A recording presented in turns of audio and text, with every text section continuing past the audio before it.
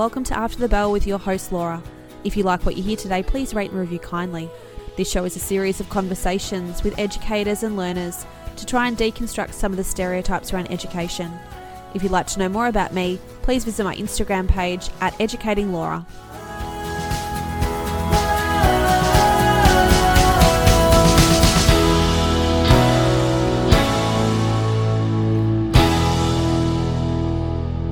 Hello everyone, I'm Laura, your host of After the Bell. This is the second last conversation of 2020 and it is with a couple who are both teachers, Jess and Glenn. I had the opportunity of working with Glenn at a school for a while, although we didn't work closely together because we are not in any of the same faculties. And Jess actually I found through Instagram, and it's just such a small world. When we started to get to chatting, I realised that I'd worked with Glenn, her husband, and we've also worked with a lot of teachers mutually as well. So it is a small world and it's lovely to connect. And I really think this is an important conversation because they talk about what happens when burnout occurs, not when we feel like we're burning out or worried about burning out, but actually being at a school where you feel as though you can't find that love for the profession anymore and what you do about that, and the kind of effects that it has on you long term as well. These guys are incredible teachers, operators, curriculum developers. They are really focused on critical skills in their educational development. They have a TPT store. They focus a lot on like big questions that encourage real thought, so questions that you couldn't just find an answer to on the internet. Before I hand it over to that conversation, I am going to give myself a little bit of a break. So I do have a lot of conversations booked, a couple recorded that I'm still editing, and I thought I'll just keeping on through these busy weeks in December. And it's my daughter's 4th birthday today on the 21st of December when this is released, and I just can't keep going at the speed and the rate that I was, and I'm going to give myself the permission to take a couple of weeks off the podcast. And to those people who I've recorded with, I am still editing. It will be out. I just need to be with my family and have a bit of a rest. And if you are somebody who is powering through right now thinking that you can't do the same, I encourage you to join me. If it is indeed a perceived pressure like mine, rather than a legitimate pressure. So if you aren't following me on Instagram at educatinglaura, jump on there, follow me on there, and I will let you know when exactly I'll be back. But I'm thinking around the 11th of Jan with the first conversation of 2020, and I will be putting up the second half of my 2020 wrap up. But I just need to not have this pressure on myself right now and to enjoy all that is this crazy December, January holiday season. Again, thank you for being here. If you enjoy this conversation, please share it with anybody that you think would get something out of it. Post it on social media, subscribe to the show, rate the show, comment. All of those things really help. And obviously I am doing this for my growth, my understanding, my involvement in teaching and education, but it isn't for monetary gain, so those kinds of things really do go a long way. Here's Jess and Glenn. Hello, Jess and Glenn. How are you going?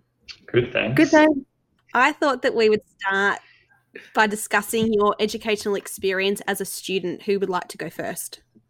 Jess would. All right, I'll go. So basically my education, I went through the Catholic system. The main reason for that being that I started kindergarten a year early and my kindergarten teacher wasn't fond of me and called the local primary school and told me not to accept me. And the Catholic school did accept me. Wow. That was my experience of going into the Catholic system. So that was in Northeast Victoria. That was, 13 years going through that. Generally pretty good. I never had any particularly negative experiences of school, not necessarily any inspiring ones either, but I felt I got a pretty well-rounded education over the 13 years. Yeah. What about you, Glenn? So I was public school all the way. And I think that was a really good thing. That's something that I'm actually really proud of, that I was educated in the public system. On the whole, I would say my teachers were pretty good. Obviously, there were some that were a bit dull and there were some that were really inspiring. But I feel I came out of it knowing a lot about the world and having mixed with lots of different groups of people and lots of different, multicultural groups within society. And I thought that that's made me probably a more rounded person than if I'd gone to a kind of single-sex wealthy school. So Yeah. I'm wondering your experience, Jess. I went to an all-girls Catholic school. Did you feel as though you had a great sense of the world and greater understanding of the world, or was it more sort of insular, did you find? So my school was co-ed, but there was a degree of education about the wider world, but I would say it was relatively limited. I think moving to Melbourne as a 17-year-old to go to university, I discovered there was a whole lot more to the world that I'd never had a great deal of knowledge about. I think most of my knowledge, in that area came from my parents more than my school. Did either of you have a particular teacher that made a big impact on you? Yeah, probably my favourite primary school teacher was Mr. Van Pelt, who I had in grade 6. And he just seemed to know everything. And he was just a really enthusiastic, fun, happy teacher who just encouraged me and our class a lot and just made probably my experience at the end of primary school really positive, whereas the previous year had been a bit difficult at different points, and he really inspired me in lots of ways. And probably in a sense, I think with some, especially male primary school teachers with male students, you almost kind of worship them to an extent. Yeah. And I probably, if he had have told me that the earth was flat, I probably would have agreed with him. Yeah. He's just a really cool guy. Then in year 7, I had 2 really good teachers. One was a science teacher who I probably had a bit of a crush on, to be honest, so I won't name her. She was just really lovely. Things like, I was doing music and I was playing the trombone, and she would come and listen with another one of the teachers after school. And I lost 3 sets of keys in 6 months. And she and the other teacher, who I've known for a long time as well, outside of school, always just kind of looked after me and supported me. And that was really special. And I'm still the year level coordinator, Jill Pollock, I'm still friends with and still see now. And obviously that was 1997. She was on school council with Dad as well, but just she's made a huge impact on my life. Probably really, even though she was a French teacher, I didn't love French, but she actually encouraged my love of history. So she was really inspirational too. But I think the science teacher, I remember I did this task. We had to come up with a way of surviving on a desert island. And I'd made this machine basically to just distill water and slashed my thumb open with a Swiss Army knife. And on the assignment, she wrote, if I was going to be stuck on a desert island, I'd want to be stuck there with you. Oh, that crash is blooming. It's just stuck in my head for yeah. But I know that it was obviously meant in the way that it was. I wouldn't have died, but that was fun. And probably the other one was Ian Slater, who was my business management teacher, and he probably is the person that made me become a teacher. He was just super intelligent, really funny, kind of a bit random at times, but it was just a great teacher who just really made me think a lot with the activities that he did. Even in year 9 and 10, when I think people switch off, there's a few tasks that he did that just made me think a lot about, especially economics. And that's probably where my love of economics came from. And then as a teacher, he just by chance became my supervisor twice. Okay. And that, obviously impacted on my teaching a lot after that as well.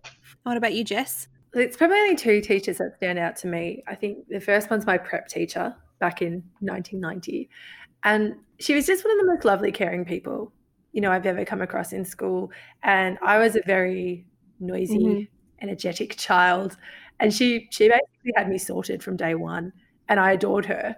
And anything she said, I would do. I just remember always thinking she was the most wonderful person in the world and that she truly cared about me and everyone. I just remember adoring her so much. And she was just such a lovely person. I think one of the other teachers I had was my year 11 maths teacher, Mr. Grogan, who was just a legend. I attempted to do maths methods without a graphics calculator. And like, I wouldn't recommend that to anybody, but he sort of helped me navigate through that as best he could, which I imagine was very, very challenging from him. But he was just one of those people that you could work through methods with, you could have a chat with. I've sort of bumped into him since. He's a good family friend of one of my friends from school. And he's just one of those people that made you comfortable and happy to be at school. You know, you always enjoyed being in the class with him. Yeah. Do you think that those experiences have shaped who you've wanted to be as a teacher? I'm hearing from both of you it's the relationship and the opportunity to think critically or to think outside of yourself or to expand your knowledge. Do you think that those things have impacted how you've now created a classroom? Yeah. I think relationships definitely for me. That's been the strongest thing. Like I had good teachers, but I don't remember ever being hugely pushed to think critically, if I'm honest. But I think the teachers I remember are the ones that made me feel comfortable and made me feel welcome. And I think that's something I definitely try to do at the moment. What about you, Glenn? Yeah, definitely. The assignment that I did in Year 9, it was probably really a game. And to most people, it's probably the most dull thing they could ever do. But he basically created this simulation of the economy, and you had to try and, with a spreadsheet, come up with rules to reduce inflation and create economic growth and balance the budget. I just like to tell everyone that you're smiling as you're talking about this. I remember this spreadsheet and I just loved it, this challenge of trying to do this in a group competitive against other kids at the same time. Yeah. It obviously made this big formula that sat behind it all. And it was just, I loved the challenge of it. Yeah. To the point where at uni, I created probably realistically a copy of it. And then I know that other teachers from my uni group ended up using that at their schools, but I lost it. Yeah. In the classroom. Yeah. What are your thoughts about the way we're trained as teachers? What are the pros and cons? I personally think my experience of it was far too theory-based. I can obviously see that there's a place for educational theory and educating new teachers in that, but I feel I left university without a great deal of practical skills.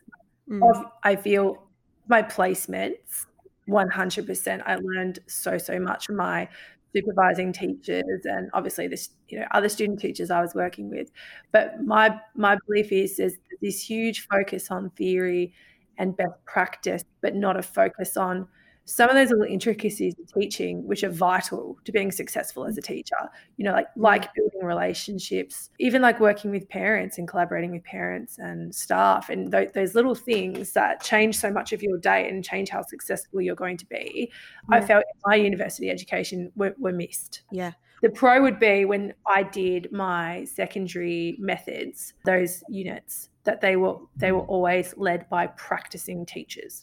I think my psych method, they were both teaching at Balwyn High, and my SOS method, I can't remember, but I remember they were in the classroom. Those units were the most valuable because the teachers were telling me what they'd done yesterday, and I learned, from them. What about you, Glenn?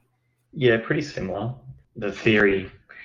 The thing I found was we covered all this theory because I did a degree, and then we covered the theory again in fourth year when all the dip eds started, and we did the same stuff. Yeah. So that nearly killed me. My subject specific, I had the same tutor and lecturer for both business and economics, and she was amazing. She was a very brutal woman, but she was very, very good at what she was doing.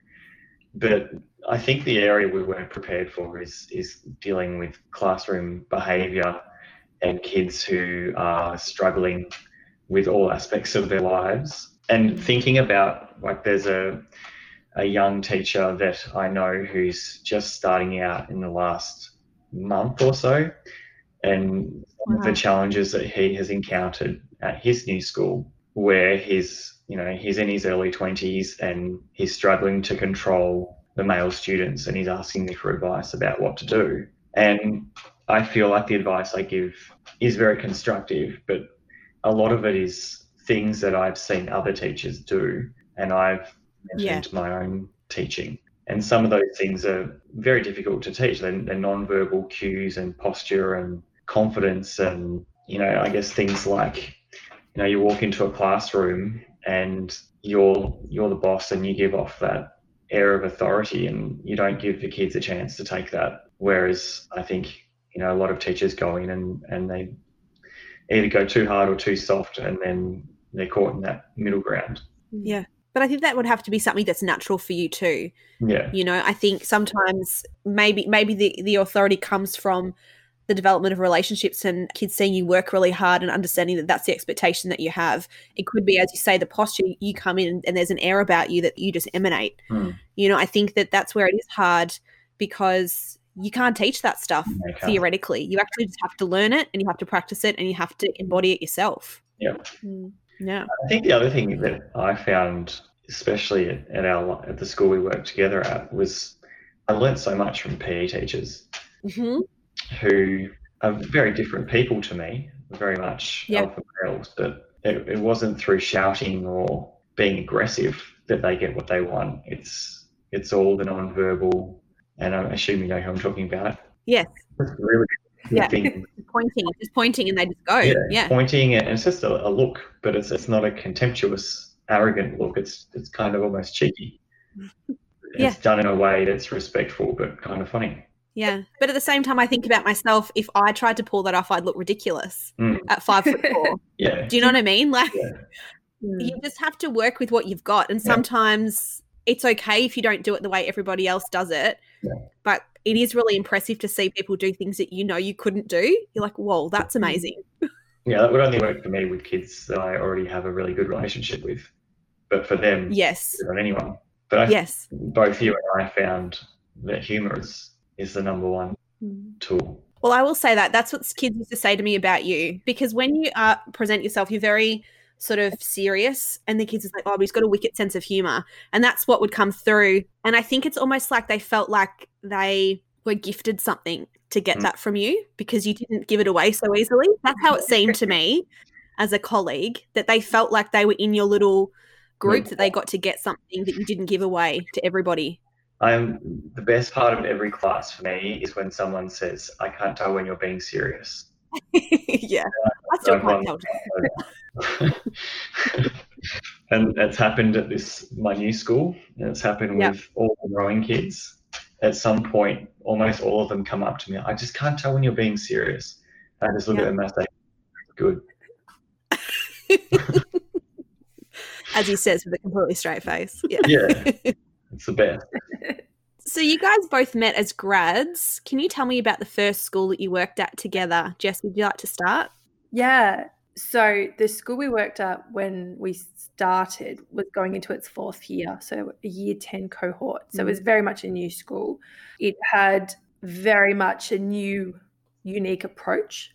So the school used a lot of team teaching and integrated learning. So year 7 to 9, humanities, science, English and mathematics were all taught as one subject in a team teaching environment. And the basic idea was that you taught under the umbrella of a theme and then integrated all that subject into that. The school was in a pretty low socioeconomic area.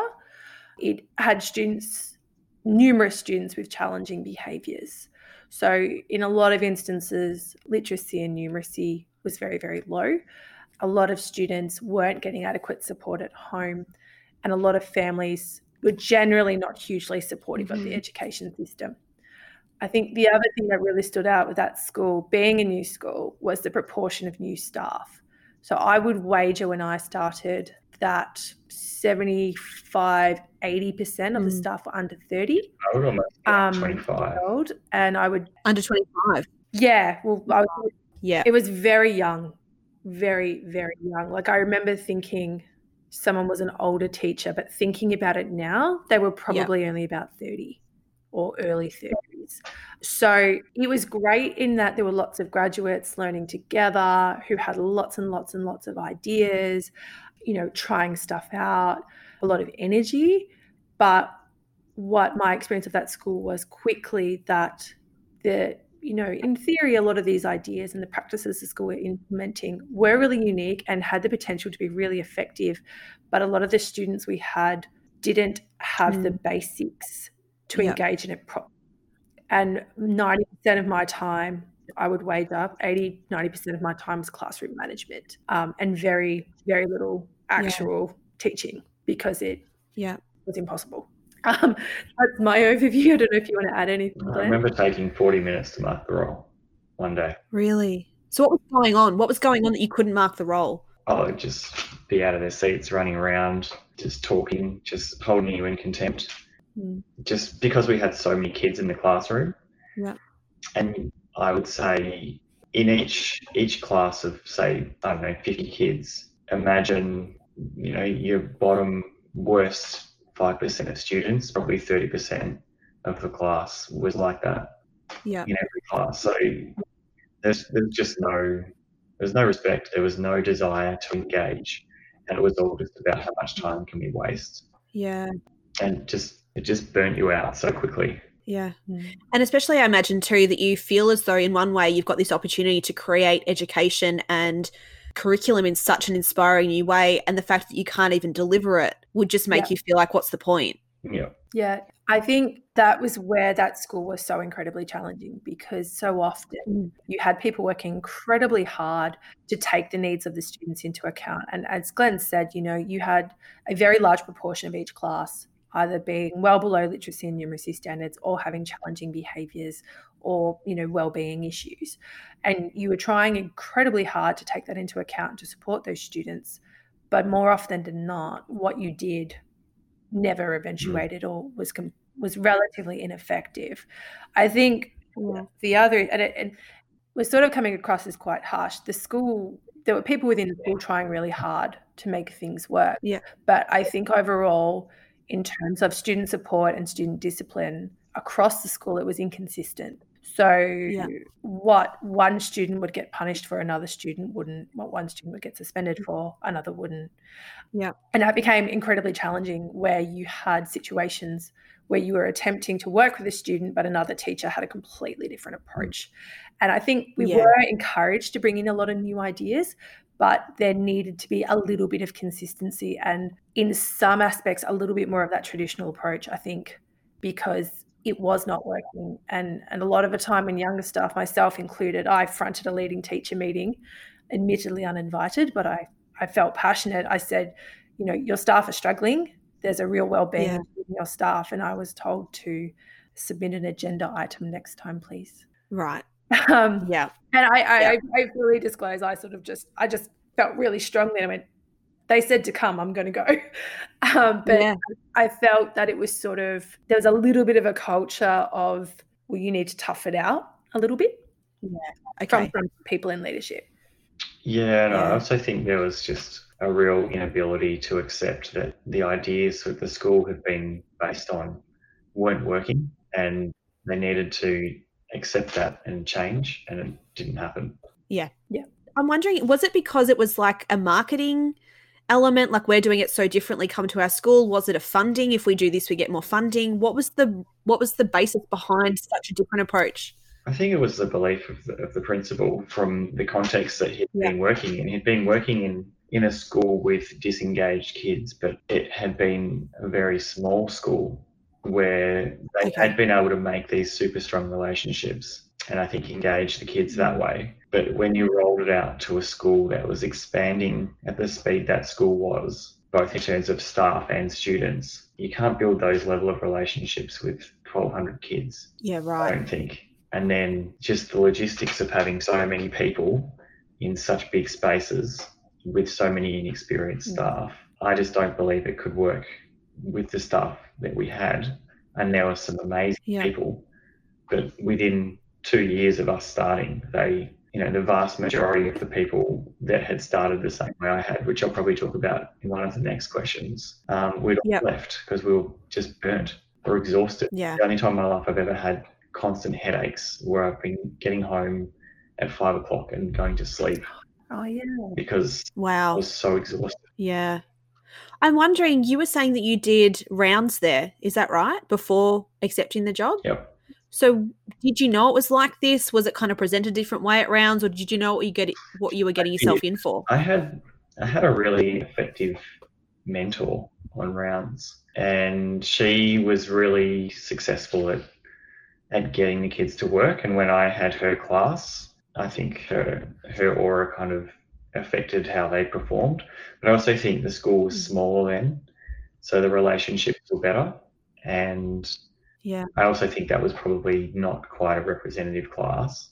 But I was there for 1 day a week for an entire year as a student teacher. So I volunteered and worked 1 day a week for that whole year. And there's a whole bunch of us who did the same thing through Monash. And we all ended up working there, but we were all left within 2 years, as far as I can remember. Yeah. Like everyone who was so passionate and committed and actually really liked the school, by the end of that 2 years, we were all well and truly exhausted and burnt out. So how do you then reset your attitude and want to excel in your profession after having a job that is so demoralizing? It took a long time. Thinking about it in retrospect, I mean, here we are, 12 years later. It probably took, I think it was about 5 years before I really realized how much it had actually affected me. Yeah. And I realized it in that I didn't want to do anything innovative, and I was very, very conflict averse. So often I wouldn't ring parents, even though they should have been called, because I was worried. I think for myself, and I think Glenn too, it was a really conscious decision that was made. And then it actually took, I guess, I don't know how to put it, but like really actively changing our own thought processes and saying, you know, this profession is worthwhile, making an effort is worthwhile, and doing it consistently and engaging the students in what you're doing is a worthwhile process. And by doing that, and by starting to really engage in what you're doing and bringing that creativity back and making those innovative lessons and trying new things and seeing a positive response, sort of like a positive feedback loop almost. But it was very much, it had to be a decision. I will not be a negative teacher. And for me, it was very much about aligning myself and spending time with teachers with a similar mentality. I think we all know every school has negative teachers. Probably every profession, to be fair, has negative teachers, but sort of actively stepping away from those people in a professional context and spending time with people who were doing great things and who were positive. But it took a long time. It took a really long time, a surprisingly long time, unfortunately. But I think we're both in a better spot now. So when you're at a new school, you just tried to keep it really basic. You felt there wasn't a lot of point being too creative because it probably wouldn't get you anywhere, and you just sort of went through the motions for a little while.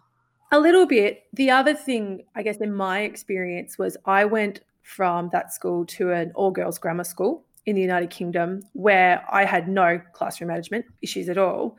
But I also taught mainly senior school and VCE, the equivalent of VCE, and it was a relatively regimented approach at that school. The biggest thing I found was I had to completely change how I taught because my lessons were finishing 15 minutes in because I wasn't used to students doing work. And they looked at me on my first day and went, well, what do we do now? I don't have anything else because I honestly had changed. We'd gotten to that 40 point. minutes to mark the roll. And these girls were just staring at me like, what is wrong with this person? I'm like, tomorrow. We'll do some revision and tomorrow. But for me, I think because I didn't have classroom management and because I was tired, I left the Australian school year and went straight into midway through the British school year. So I only had about 2 weeks off. I just kept it so basic, so very, very simple because it was easy and they were doing the work. And I just felt it was almost like a safe space. I was like, I can just do this and they'll do it and it'll be fine. You know, that was my experience anyway. What about you, Glenn, in terms of shifting that I would ideology? Say when I started at the school we worked at, or that I used to work at, I was focused firstly on staying there because I was on a contract. And then I was focused on taking year 12 and teaching that effectively. And the subject I was teaching obviously is accounting. So it's a very structured approach, which I realized as I was starting to actually teach that subject that I didn't actually know how to teach anything. All I knew how to do was survive. So Oh, it took wow. me a while to realise that. And then obviously, Jess is nodding. yeah, Judy Press taught me how to actually teach. Right. And then I kind of got to the point with year 12 where I was getting really good results. And then I was like, well, now what? And then I started to think about what I was doing. And I was like, I'm actually now really bored. And I need to change my thought processes around what I'm doing or quit teaching and do something else because it's not making me happy anymore. Like it's kind of, for me, I have challenges and I achieve them or tick them off. And then I'm like, what's the next thing? And it was at that point I went, well, you probably should be a leading teacher. And then I tried to do that and realized that I really didn't actually have any justification for being a leading teacher because I hadn't done anything. Right. That's funny. And, yeah, I remember being in an interview and talking about all this stuff that I'd been doing, but it wasn't at work. It was at a rowing club. Right. I was being the president of the rowing club. And they're like, they were great examples, but they don't have anything to do with teaching. And I was like, yeah, fair point. Yeah. Thank you for the constructive criticism. Yeah. Yeah, it was helpful. Yeah. I didn't agree initially, but I saw a light of day at the end. Yeah. And then I was like, well, what justification do I have for being a leading teacher?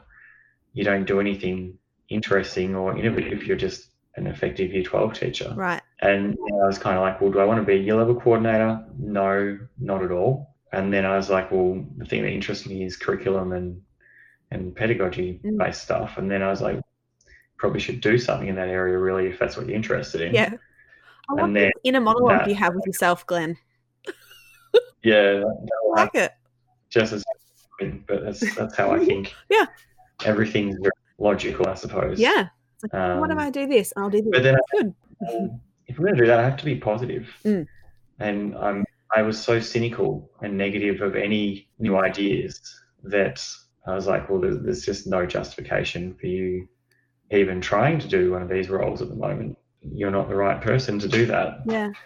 And even though I never ended up doing that role, changing my mindset made me a much better teacher. And then I started to experiment and do lots of really good things because I was exposing myself to new ideas and new ways of thinking. And so what happened? You had a middle school curriculum that you kind of overhauled, didn't you? How did that look? Yeah, so I became the head of faculty and I was looking at what I was teaching and I was like, this is useful information, but you could do this far more innovatively and more interestingly.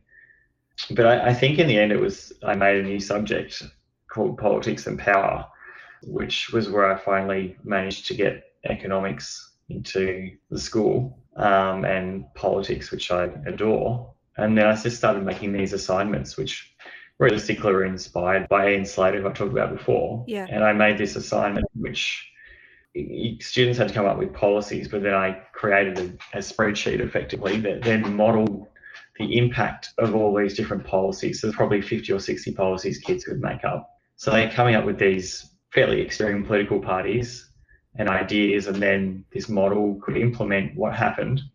Then they had to present it back to the class, and then the rest of the class could then criticize, I'm going to say politely, or rip shreds into their ideas. And whoever won, then I would make up the story of what happened. And that task and that subject was the beginning of changing my whole teaching approach. Yeah. So I realized these big, chunky, messy tasks, which I was making, even though they were probably hard for, I think, a lot of people, if they inherited that task, they'd find it very challenging to teach. Yeah. The kids really loved it. And it just led to these really awesome discussions and arguments and challenging each other. And it was just really fun. Yeah. I've got a year 7 history class at the moment, which is hilarious because I don't teach history. And the way that I've gone into it, I'm supposed to be doing ancient China, and actually had a conversation with the kids about what they know about China and what they'd like to know about China. And ultimately, a lot of the things were very, very stereotypical, and you're just ignorant, right? Like, they just don't know any better. This is how they see the world. It's how it's been presented to them. And so I gave them the opportunity to educate themselves on things that they have gaps in their knowledge about and to present it into the class the way that they would like to. And it's exactly as you say, it's a very messy class. I've got kids everywhere. I've got lots of noise. Some kids are on their computers. Kids are creating posters. Everyone's everywhere. And there is that part of me that thinks, oh, this looks really bad from the outside because everyone is just all over the place. But when I speak to the kids, the conversations and the feedback I get is so much more rich than any other class that I'd be teaching if I'm just disseminating information. So it is interesting, isn't it, to shift that perspective for yourself? Yeah, we all have, a perception of what a good class looks like.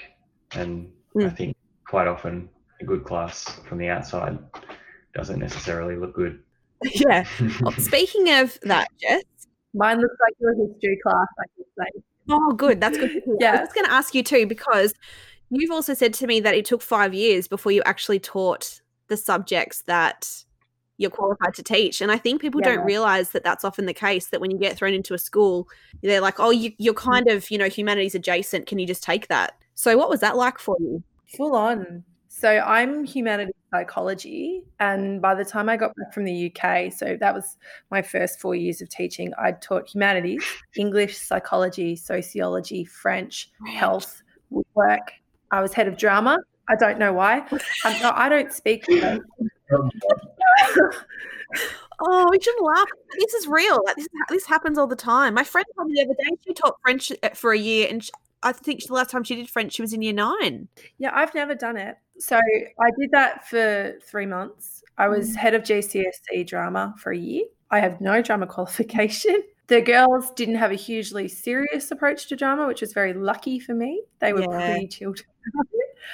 I found it was really hard because a lot of the time, even within the humanities, like, it's a really big subject. Yeah. If you're including all 4 strands, so history, economics, civics, and geography, I'm history trained. I'm not trained in geography or economics or civics. So even within the humanities, sometimes it's a learning curve. I was thrown into English. I had some support, but realistically not much.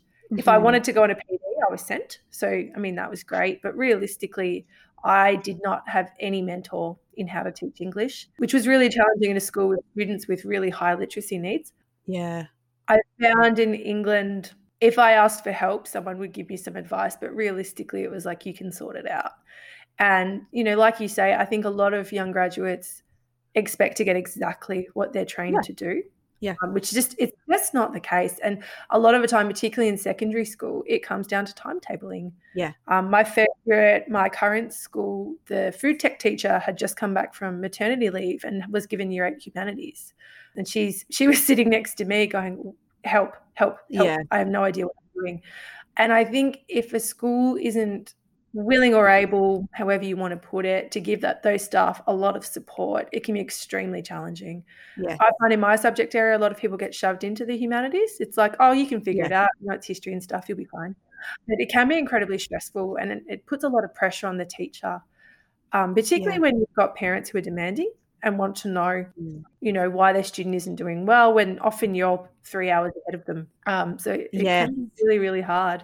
But my first year at my current school, I only taught humanities, and it was amazing. It was just so much less stressful. It was just calmer. I felt more confident. I was like, okay, I know this. And it really was a relief. Much better than French. That wasn't. Yeah. And what was your time like in the UK? Would you recommend it for Australian teachers to have that experience? My experience was really, really positive. I have a lot of friends who did not have that same experience though.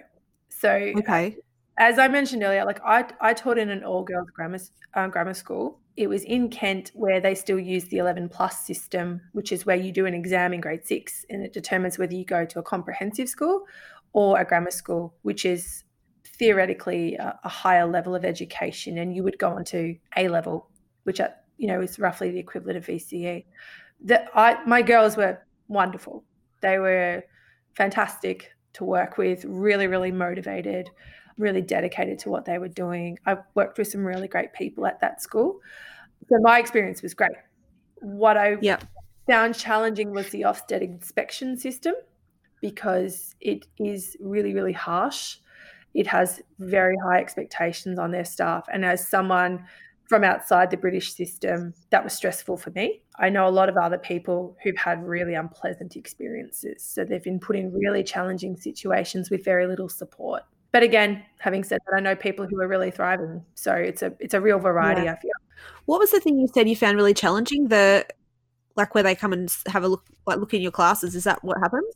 Yes. So Ofsted effectively are responsible for maintaining school standards and checking that schools are meeting certain standards. Schools will then get a ranking. There's 4 rankings that the schools could get. And if you didn't meet that ranking, you sort of got given a list of things that you had to fix. Okay. My school was very, very concerned about Ofsted to the point where they put me in a back building and took any other classes away from it so that no one knew I was there, effectively. In case I didn't sort of do the right thing, being from Australia and having only been there 6 months, they basically hid me so that I wouldn't be discovered. But yes, it's a very, very thorough process that schools take very, very seriously. This was quite a few years ago. It may have changed, but it was full on. It was all systems go. And I think schools only got a couple of days notice. It was like, Ofsted is coming. Yeah. So it was sort of action stations. It was really strange. Yeah, that is interesting. I want to shift gears a little bit and talk about you being published, Glenn, in a Pearson education book. Can you please tell me the process and how that all happened? So I actually presented that task that I was talking about before at ComView, the Commerce Teachers Association conference. And a few days later, I got an email from a publishing company. I can't remember exactly whether it was this particular book that it initially started with or whether I did something else for them first. But they asked me to create support materials for a textbook. So it was basically writing the answers to a lot of the questions that had been already made. But then we found that a lot of the questions needed a bit of tinkering as well. And in the end, I realised what I was taking on was huge. So I asked if Jess could get involved. Okay. Which was really good. So actually, it was the first time in a long time we actually worked together on something. And it was really fun. That's cool. Just starting to think about things differently and, looking at a broad range of different areas of curriculum, because I was business economics really is my main area, but through that I kind of got further into civics as well, which I think a lot of people think is a boring topic, but I actually really like teaching. And then Jess kind of took on the geography, history stuff, and then we started to cross-pollinate different chapters, and it was just really, cool. It was a really fun experience. Do you find it's really challenging to create a good question that allows the answer you actually want to be generated? Yeah, I definitely think so. I sat there with one of the chapters, I think it was Year 8 Economics, and I sat there for 25 minutes trying to fix this question, because I was looking at the question and just going, no, this doesn't work at all. And we'd sort of got in touch with the company and said, look, we think some of this needs to be fixed. And they said, yeah, cool, do what you need to do. Okay. And I was just agonizing over the wording. I was getting really stressed. Yes, it's stressful. And I finally got there. Can I remember the question now? No.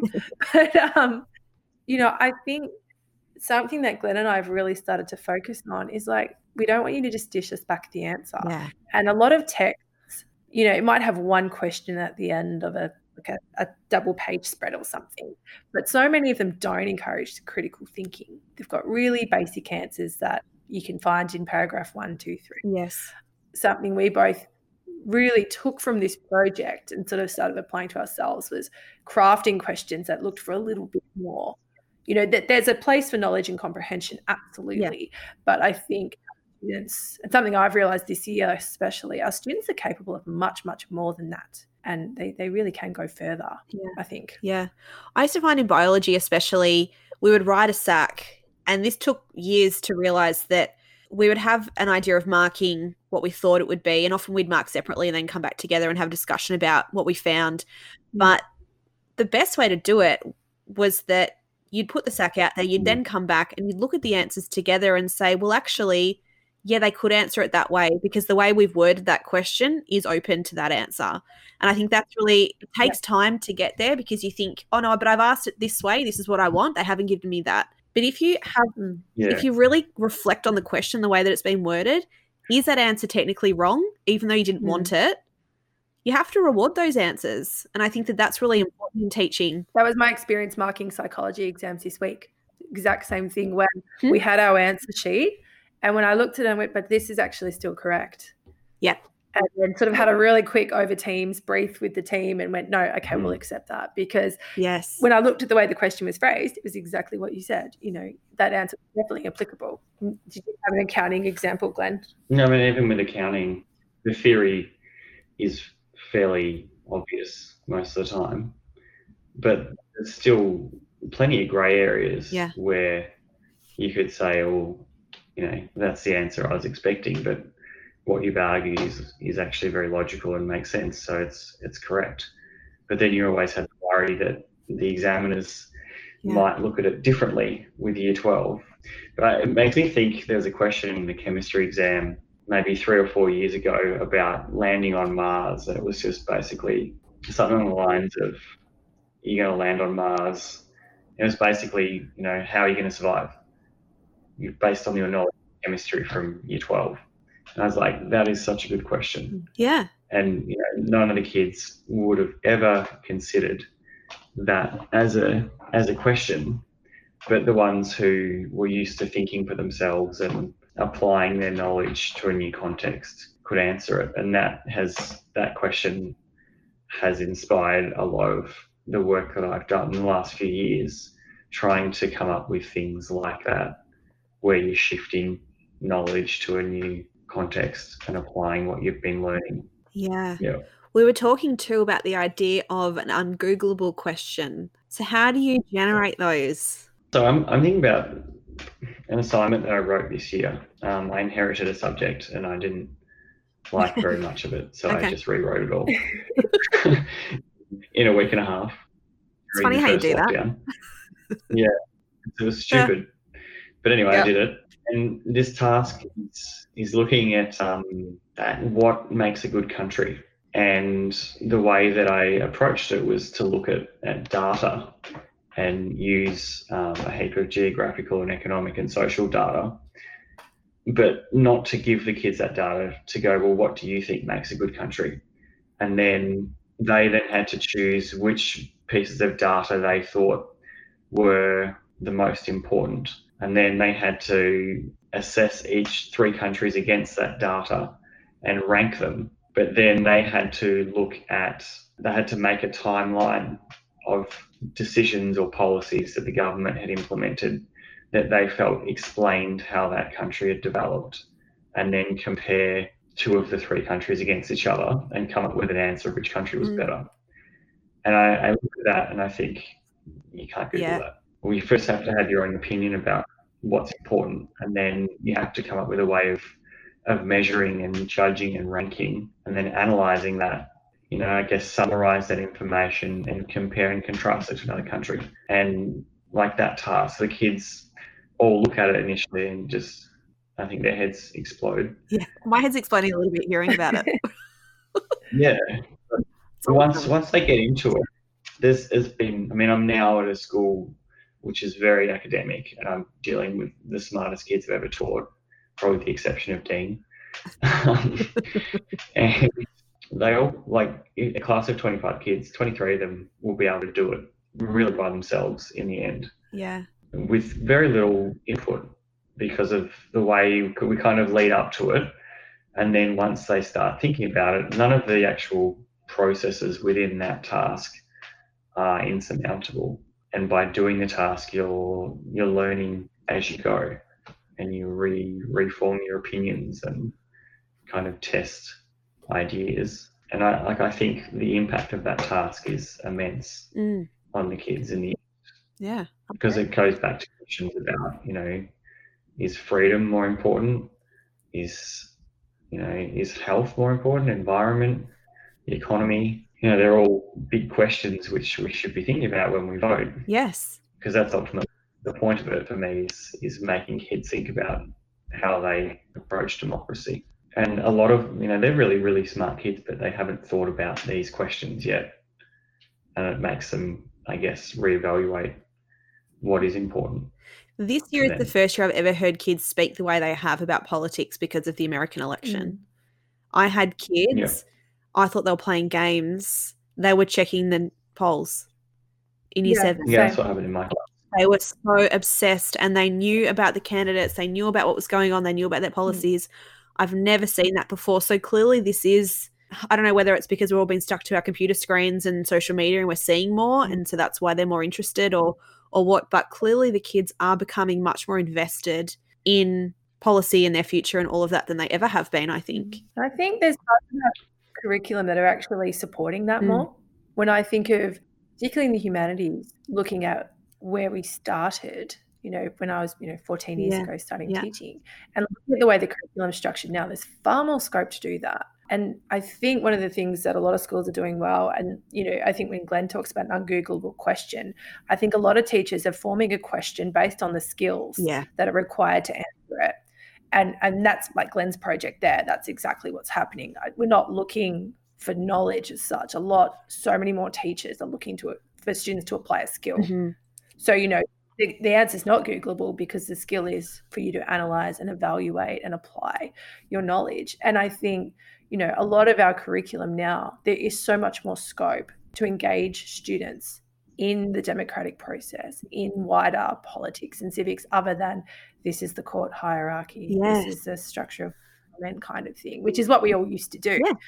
I think if you've got teachers with proper time to do civics or electives like Glenn's, which is international studies, where you have the opportunity, I think we've got such a great opportunity to engage our kids in what's happening in the world around them. You guys have a Teachers Pay Teachers page. What kind of resources do you put up on that? Predominantly humanities based. So we've got history, geography. Actually, a lot of them are geography. And then we've sort of got politics and civics and economics. When we started, so this was basically my maternity leave, I need to use my brain project. And then you need it. And then I basically told Glenn, he was my business partner. We noticed there was a really, the website's predominantly American, was. We noticed there was a big gap in Australian resources that were tailored to Australia, particularly in geography. So all our early research in high school, there doesn't seem to be as much in high school in Australia. No, it's grown. Like since we've started, it's definitely growing. There's a lot more sellers making Australian resources, and I think a lot of teachers just don't know it exists. For us, our original sales data was sort of 60% American, 40% Australian. It's now 70% Australian, 80% Australian, 20% American. So there's a lot more Australian teachers, getting on the site. But that's our main sort of area at the moment. Yeah. And what's your name to get onto your Teachers Pay Teachers? We're teaching with Fish Ed. So okay, I'll make sure I put that in the show notes as well if anyone's interested. Thank you. Come and visit. So you guys have 2 young girls. How has that shifted the way you look at teaching and the kind of educational experiences you want to provide and you want for your girls? It's changed me a lot. My current principal, it was probably about 5 years ago, we had a staff meeting and he said, think about how you're teaching. Would you want your own children to be taught that way? And if you don't, then change what you're doing. There was more context to that. He wasn't sort of just opening with that. But at the time, I was sort of like, oh, yeah, cool, whatever. And then since having our girls, I went, okay, yes, I see, 100%. I think for me, I have become really passionate about engaging my students with the world around us, because I've realised just how important it is that students understand that your world is interconnected. You're not isolated. Your actions have an impact, whether you realise it or not. And I think looking at our girls and wanting them to be global citizens effectively and be aware of the world around them and seeing how interested they are in the world around them has really inspired me to go, yes, we need to focus on this in our classroom. This should be the priority, not ticking the boxes. That's sort of my big thing. What about you, Glenn? Yeah. You're at a girls' school now? Yeah, I am. I actually think you've actually made me think of something else, which I think is relevant. Please. 2 years ago, I had a male student in my class who, whenever you talked about women's issues, gender pay disparity, women's rights, whatever, his argument was, where's the discrimination? It's equal. There's no problem. Yeah. Women and men are paid the same. Female teacher, male teacher paid the same. I had these huge arguments with him about this, but not in a you're an idiot way. We had very respectful arguments, and I would, show him different pieces of information and would discuss and argue or whatever. And very rarely he would acknowledge that he probably was wrong. Okay. And occasionally I would give him a little bit just to keep him in the game. But it really made me aware of the prevailing attitudes of a typical male high school student towards women. And probably also there was a kind of a respectful relationships type thing that was run at the school. And the presenter said, put up your hand if you think feminism's gone too far. And 90% of the boys in the room went, yep. Yeah. And I was just like, what planet are you living on that you think that feminism's gone too far? There's so much discrimination and unequal opportunity for women. And then having 2 daughters, it's made me even more passionate about arguing with people who put that opinion out. And now that I teach in a girls' school with incredibly articulate and very, very strong-willed, intelligent young women, it's made me think even more how important it is that we create more women like this. So when I reflect on that with my own children and the school that I work at, I look at these girls and I'm like, well, I want my girls to grow up to be like you. Yeah. What can I do to facilitate that? And I suppose I'm not really talking about my classroom in a sense, but it's a bigger thing. How do we change society to recognise this issue that so many, I think, men are happy to ignore? Yeah. Well, it's really interesting. I was actually having a conversation with my husband the other day, and he always talks about the left and the right, and I never speak in those kind of terms, but he was talking about the idea that if you're more on the right, you're much more about the individual, whereas if you're more on the left, you're more about the community. And as I said, I'm not super political, I don't speak in those terms, but I see it all so connected, right? To me, I take responsibility for myself, and in the hope that by taking responsibility for myself and doing what I see to be important and necessary in the world, that hopefully just by taking those few steps that I'll make a difference eventually in the community. And if everybody does, that's kind of how I see it. And I think, even from your perspective, Glenn, I mean, as a male, showing your girls how they can be treated by males, I mean, that to me is a huge thing to be able to do. And as a male teacher, showing a female how they can be respected by males and how they shouldn't feel less than or intimidated or any of those things. I mean, those things I think are really important. That's what I really love about the school that I'm at now is, these young women are going to go out and they're not going to tolerate this rubbish. And I hope that they can change things. And it's really empowering, actually, as a teacher to see, it's not the impact of me because I've only been teaching them for 2 months, but just to see the impact of that environment upon them and what I think they will go out and do. It's a really cool place to work. And, partly that's awesome. Moving to this area, a big part of that was because I want my daughters to go to this school. And, obviously they're 3, and I'm talking about high school. So yeah, that's all right. Planning ahead, as always. Plan. You're clearly a plan. I'm very logical. I get it. I'd love to ask you, this is my last question.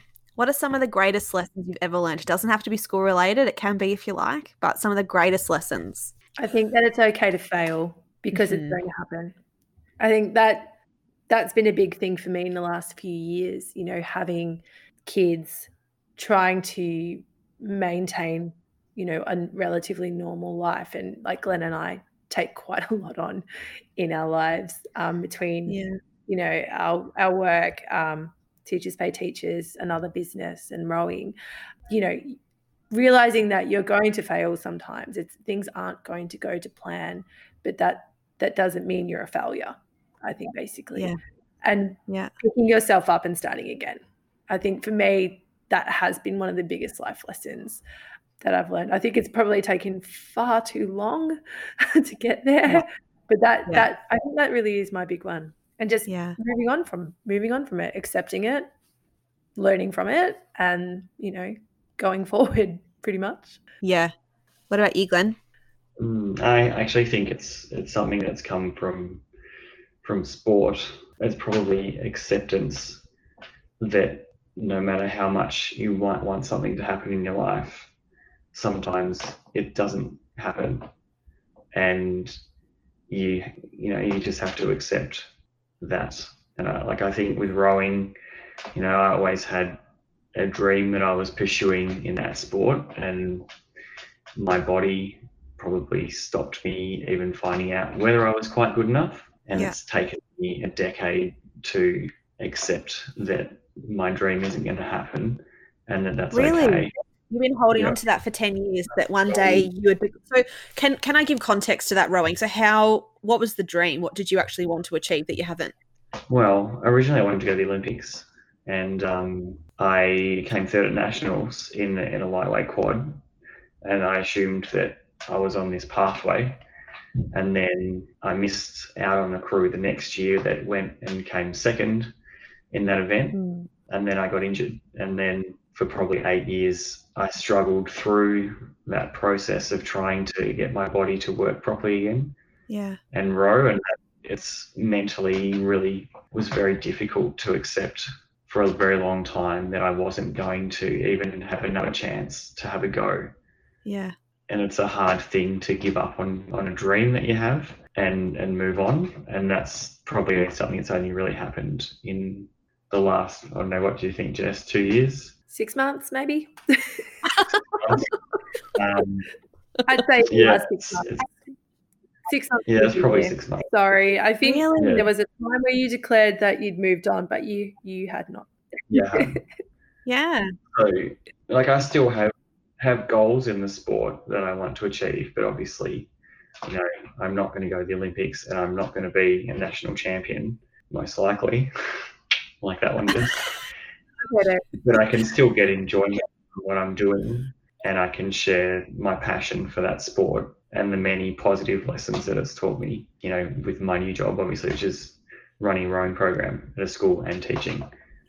So it's, taking enjoyment from something, even though it might not have given you exactly what you wanted. It's really interesting. I actually had a conversation with an ex-student the other day who was an amazing runner and went to the Commonwealth Games with it, but got injured at the Commonwealth Games, and has been a similar sort of thing, has been really weighing up whether or not he's doing really well in his job and all of that kind of stuff, but he was always rewarded for his running. And I think that's where he saw himself in, and he put so much self-worth in that. And we were having this conversation, and I said, yeah, but hasn't running already given you everything? Because at the time before you were running and were seen as being a good runner, you were lost. And so it created a sense of belonging. It gave you a sense of self-worth, and it brought you into a place where you could become who you needed to be. But now you have something else. Now you have this job and you're doing really well. And hasn't the running almost served its purpose? Hasn't it given you everything you needed? I think it's a whole identity, though. Yeah. Well, it was for him too. I didn't see it, and I can see Jess is kind of like, because I'd have never identified myself that way. I don't look at it like that, but I can see it's the same thing. It's exactly what he was saying, what you're saying to me now. But I think it does. Just your whole social group as well. Even myself, I started rowing 8 years ago. I perform fairly well at master's level and sometimes at grade level, but it does become all consuming sometimes. It does become a part of you. We've got friends who've participated at the Commonwealth Games and other sports and have found it's incredibly hard to move on from that when it becomes such an important part of your life. And I think people can really love their work, but there's something, I don't know exactly how to explain it. I know being pregnant and not being able to row, I hated it. I sat in hospital with our second daughter being 2 days old and started writing out a training program. And at that point, I was a C grade rower, nothing to speak of whatsoever. But I desperately wanted to go back to it because that was my thing. I think sport's incredibly powerful in that. It's the same for Glenn. It's been such a challenge for Glenn to realise that the body's just not going to work, and it's been really, really hard. And you've done really, really well through it as well as you have. Yeah, so I don't mean to downplay it at all, but it's just really interesting that I'm literally having these same conversations within a week of each other. I'm like, whoa, it is. And I think obviously someone else needs to hear that. If I've heard that twice in last week, clearly there are so many other people that feel the same way. So many people, so many of my friends, realistically, the guy I was talking to tonight, who's doing some coaching with me at my school, he made it further. Obviously, I rode with him in that crew, and then he represented Australia probably about 4 or 5 years ago. And he, before that, had never been injured. Everything had been smooth sailing. He was on his way to the Olympics. Well, that was the plan, was Tokyo, I think, originally. And then just he and his brother, who were both in the same double, both got injured or had issues with their bodies. And within a year, they'd been from representing Australia to, one of them struggled to get out of bed. Yeah. Not mentally, his body just basically shut down on him. And the other one had huge issues as well. And their whole identity was rowing. And then it's like, well, what do you do now? So how do you get to that acceptance then? Like, you found it within the last, we'll say, 6 months to 2 years. How did you get there? I think it's this job running a rowing program and being passionate about other people's success. Yeah. And I went into the job because I love rowing, but I've realized that it's now, I'm super passionate about the rowing, but it's actually kids that I'm more passionate about. Yeah, that's awesome. Which is nice. Yeah. Thank you so much for giving me your time tonight. I really appreciate it. I'll put all your Teacher Pay Teacher stuff in the show notes as well. It's been a pleasure chatting to you both. Thanks. Yeah, it's good fun. Thank you so much for having us.